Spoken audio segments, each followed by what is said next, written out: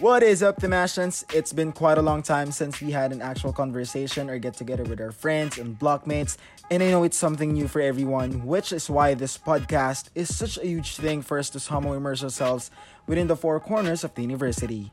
Well, you don't have to worry because Tomcat will still give you the experience of good shows and good talks because even during the quarantine, you will still be seeing and hearing from us.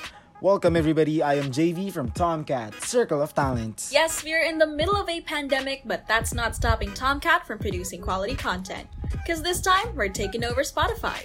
Hello everybody, I'm Isa from Tomcat Circle of Talents. Join us here every week at Cats Talk, the official Cats podcast.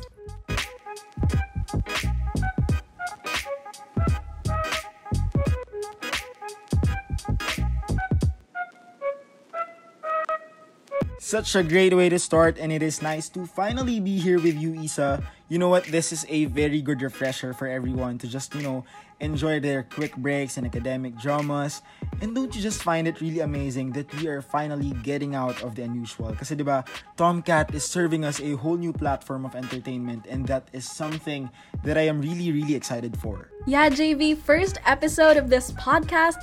First time natin to gagawin here sa Tomcat, and I'm super excited kasi it's a whole new thing to discover, diba? And that's what we've been doing this quarantine, exploring new things. Like, I even remember participating in that whole Dalgona coffee craze and learning how to bake. Well, ako naman, I learned a few recipes during the quarantine, so this may sound a bit lame, pero I learned to prepare some carbonara, some vegetable recipes, and you know what? It was a really fun and happy experience. On the other hand, of course, I also taught myself to prioritize the healthier options, for it is the most important thing during these times. Alam mo na, iwas sakit, workout dito, diet dyan, and such. Yeah, that's so nice. And while we're talking about exploring stuff and trying new things, that brings me to what we're talking about today, which is yung org life. Kasi it's R101 season, so syempre, ito na yung time ng mga Thematians na sumali sa iba't ibang university-wide organizations, and one of them being Tomcat.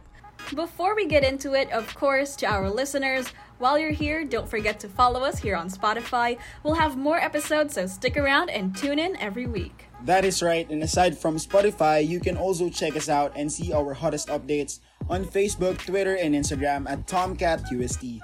So moving on, as you mentioned, Isa, the R101 is fast approaching. So this is another year for Thematians to, give color in their UST journey. And alam mo ba, Isa, para sa akin, this is the mother of all the events kasi nga naman dito nagsisimula lahat. So you don't know what to expect during the R101 season. Basta ang nasa isip mo lang is, sige try ko to or sige sali ako sa org na to. But then magugulat ka na lang on where will it take you. Actually, R101 or Recruitment 101 is the time for recruitment. As basic as it sounds, that's where unified orgs gather sa Plaza Mayor. They promote themselves and invite the Mashans to join them. So, madaming pagpipilian dyan, and whichever org you choose to join, talagang there are brand new doors that open for you that bring in new opportunities, diba? Syempre, every org member began with R101. I even remember my story, like pauwi pa ako noon on the way to my dorm, which was in Espanya. So talagang dadaan ako sa Plaza Mayor. Then, to my surprise, lumapit si Tiger Boy Rafi. And I knew him because nakikita ko siya sa Balik o Step videos, and kasama niya si Jasmine, who's our current Chief Circle of Talents Officer. And with them, they had this huge sign, and nakalagay dun yung iba't ibang divisions under Tomcat. So I was intrigued, so parang nag-sign up ako, and then I auditioned to be part of the Circle of Talents division, and here we are. Well, that was a really great story, Isa, and something remarkable kasi syempre Tomcat icon pa yung sumalubong sa'yo. Well, ako naman, since high school, I knew about Tomcat already. So, ganun ka-powerful si Tomcat that I knew about it from the start considering that I'm not from UST. So, I told myself na when I get to college and if ever that I get into this university, I will really join Tomcat. So, ayun na nga, when I got to UST during the R101 season, it took me like a day bago ako makalapit sa booth due to my self-doubts. Kasi iniisip ko na parang it's too big for me, that I don't deserve to be there, but inisip ko na lang na it's now or never. So, I shoot my shot. And then, yeah, I passed the interview and the auditions, and I never imagined that I will be able to host big events, as in big events. Because it was never in my dreams, and it all started with these 2 pieces of paper, and the rest is history. So, that's basically my R101 story. That's great, JV. You know, while we're talking about Tomcat, we mentioned nga kanina there are different divisions under it, and to be honest I didn't know that until my R101 encounter kasi I thought na it was just like hosting or acting because I see them in their videos, on their pages, also no orientation. So when I saw that, I said to myself na I wanna be like that then. I wanna be able to stand in front of a crowd and be able to say, I'm Isa from Tomcat Circle of Talents. Like, it just has this nice ring to it. Then as I found out about these other divisions, I was even more interested kasi I low-key had a passion for events as well as production. So I found na siguro dito ko ma-channel yung energy ko, and this is where I get to practice my passion. Well, you know what? Same tayo. Kasi during my first year, ang alam ko lang talaga, Tomcat is all about the talents, the hosts, and such. Kasi purely, most of the time, yun lang yung pinaka nakikita ko. But when I joined Tomcat, there's this eye-opening moment na parang, wow, Tomcat is really something big. It's really something flexible. And from that day, I realized na hindi lang yung mga nakikita ko on stage yung pinakabida for each event, but also the people behind it. And you know what? It made me realize that it takes a ton to pull off one amazing event. And since then, I knew that this organization really served a number of purpose, considering the divisions as well as the things they do. So moving on, speaking of the divisions, we want to give you guys an idea of how we work here in Tomcat. So capping it all off with one of the most impactful, the operations division. As we all know, Isa, diba, the operations division has the largest number of members and apprentices. So kumbaga in terms of the continents, sila yung Asia. So ganun sila kalaki. Exactly. Here we have the special projects department who take care of events, while yung special productions naman, they handle productions. These events and productions are either Tomcat initiated or in collaboration with partner organizations. Yes, and aside from what you mentioned, the technical operations is also under the operations division, obviously. So dito, under yung works that are more focused on the technical stuff like playbacks, audio, lights, at marami pang iba. So isa to sa pinaka-importante because this is the main source of power ng every single event. So sila talaga yung nagbibigay ng buhay sa isang project or production. And kung medyo clueless pa kayo, sila yung mga nakikita natin pag may event na nasa tech booth, nagko-control ng mga boards, lights, and such. And believe me, Isa, hindi madali yung trabaho nila. Their tasks are really no joke, to be really honest. And aside from the said division, here comes the other one, which supplies us the partnerships, the relations division. So dito naman, the task is more on the formal side due to the fact that their work is leaning more on making deals and, as I said, partnerships.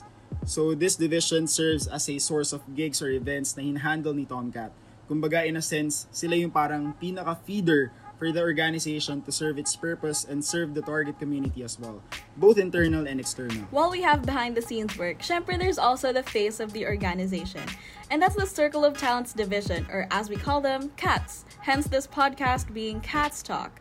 This is the division JV and I belong to, so dito nanggagaling yung talents for hosting events, as well as actors na nakikita natin every time we make a production, like Tomcat All Access, Balik Uste, Valentine Specials, The Table Talk, and many more. So if you're wondering what these productions are, you'll see them up on our channel at Tomcat UST, so you can check that out.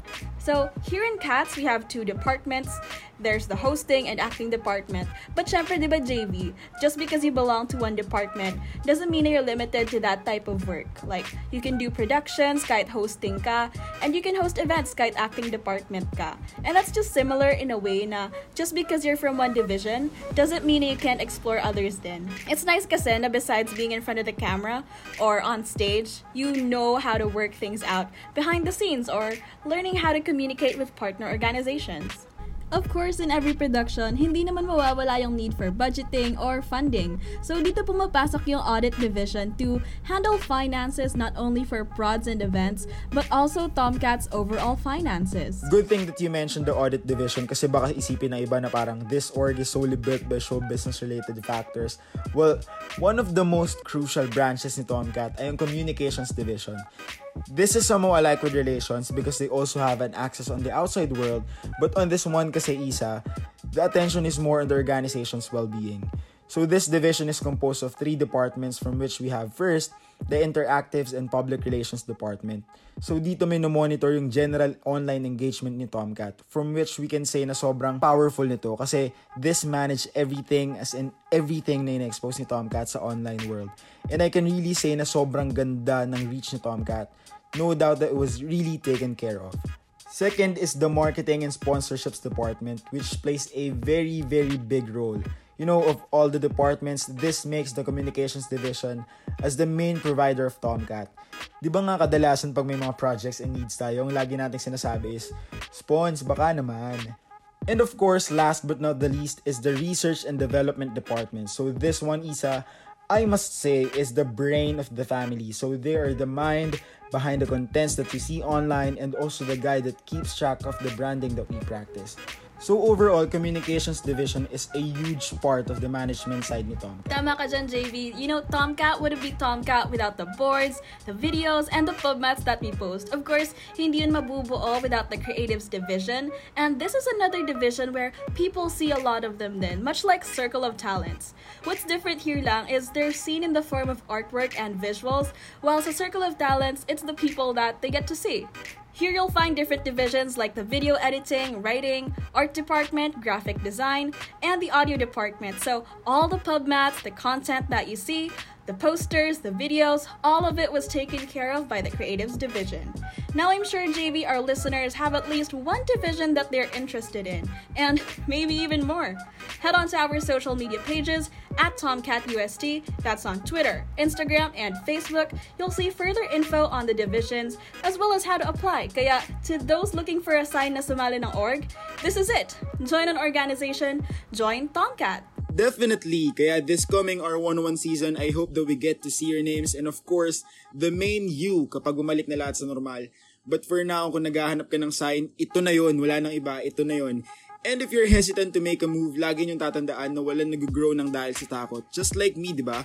At first, ang dami kong inhibitions and all that, pero inisip ko na lang na wala namang mawawala sa akin. But instead, it gave me more than what I expect. Basta gusto nyo ang isang bagay, have the courage to try it, have the courage to push, because you never know where will it take you.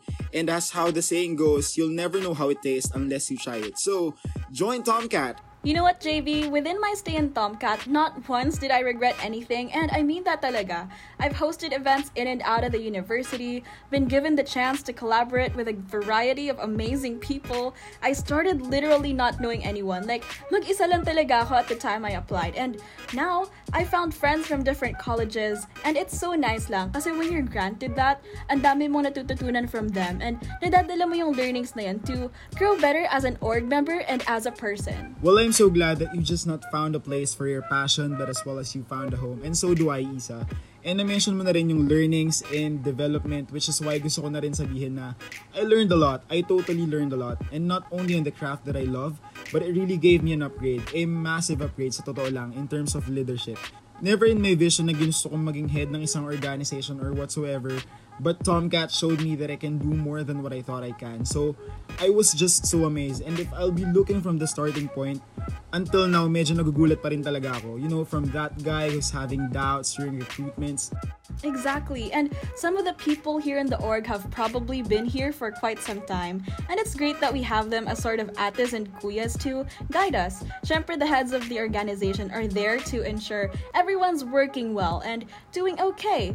We get to see how they work, and because of that, we get to learn how to follow their lead. Diba nga, with being a great leader comes being a great follower. So I guess, dun talaga nagsisimula yung pag-establish ng leadership skills, and you can use that din kasi like, you'll never know when you're given an opportunity to become a director or a project head, and you'd be equipped already with the capability to decide things for your team when you know that decision will affect them and the entirety of the work, diba? So like, hindi lang yun sa org, even sa class or projects, di ba, you get to be a team leader or something like that. I think these experiences have helped so much. Parang thinking of the person who we were na super shy way back then, and although that person is still us, there's that character development in a way na you're more grown. Yeah, I cannot agree more, and I am just really, really happy of the person we have become, Isa. And that is why I said, diba, that there's really this magic in R101 that will turn you from 0 to 100 nang hindi mo namamalayan. So I know we do have our track to follow, but it will remain the way it is kung wala kang gagawin. So let me just repeat na kung naghahanap kayo ng sign, ito na yun. So this is it. Be brave for yourself, give yourself a chance to enjoy what you really love and grow into it. So Let's go! Well, JB, that seems to be it for our first episode. Thank you very much to our listeners, and don't forget to tune in next week here on Spotify. See you next episode, but until then, I'm Isa from Tomcat Circle of Talents. I hope you guys had a good time as much as we did, and of course, this podcast wouldn't have been possible without the team that helped us through. See you again next week. I am JV from Tomcat Circle of Talents. Thank you so much. Good night.